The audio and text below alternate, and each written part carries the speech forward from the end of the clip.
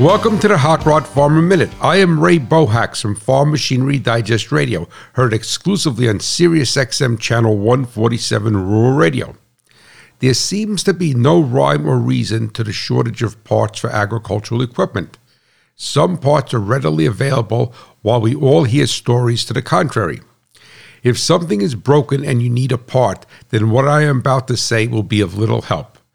Though you cannot predict when a part may fail, through proper maintenance, paying attention to sounds and changes in operation while exercising a higher level of care, reliability can be increased substantially.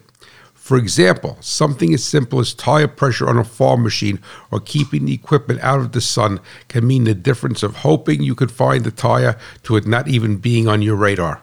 Agriculture runs on machinery, profits on reliability.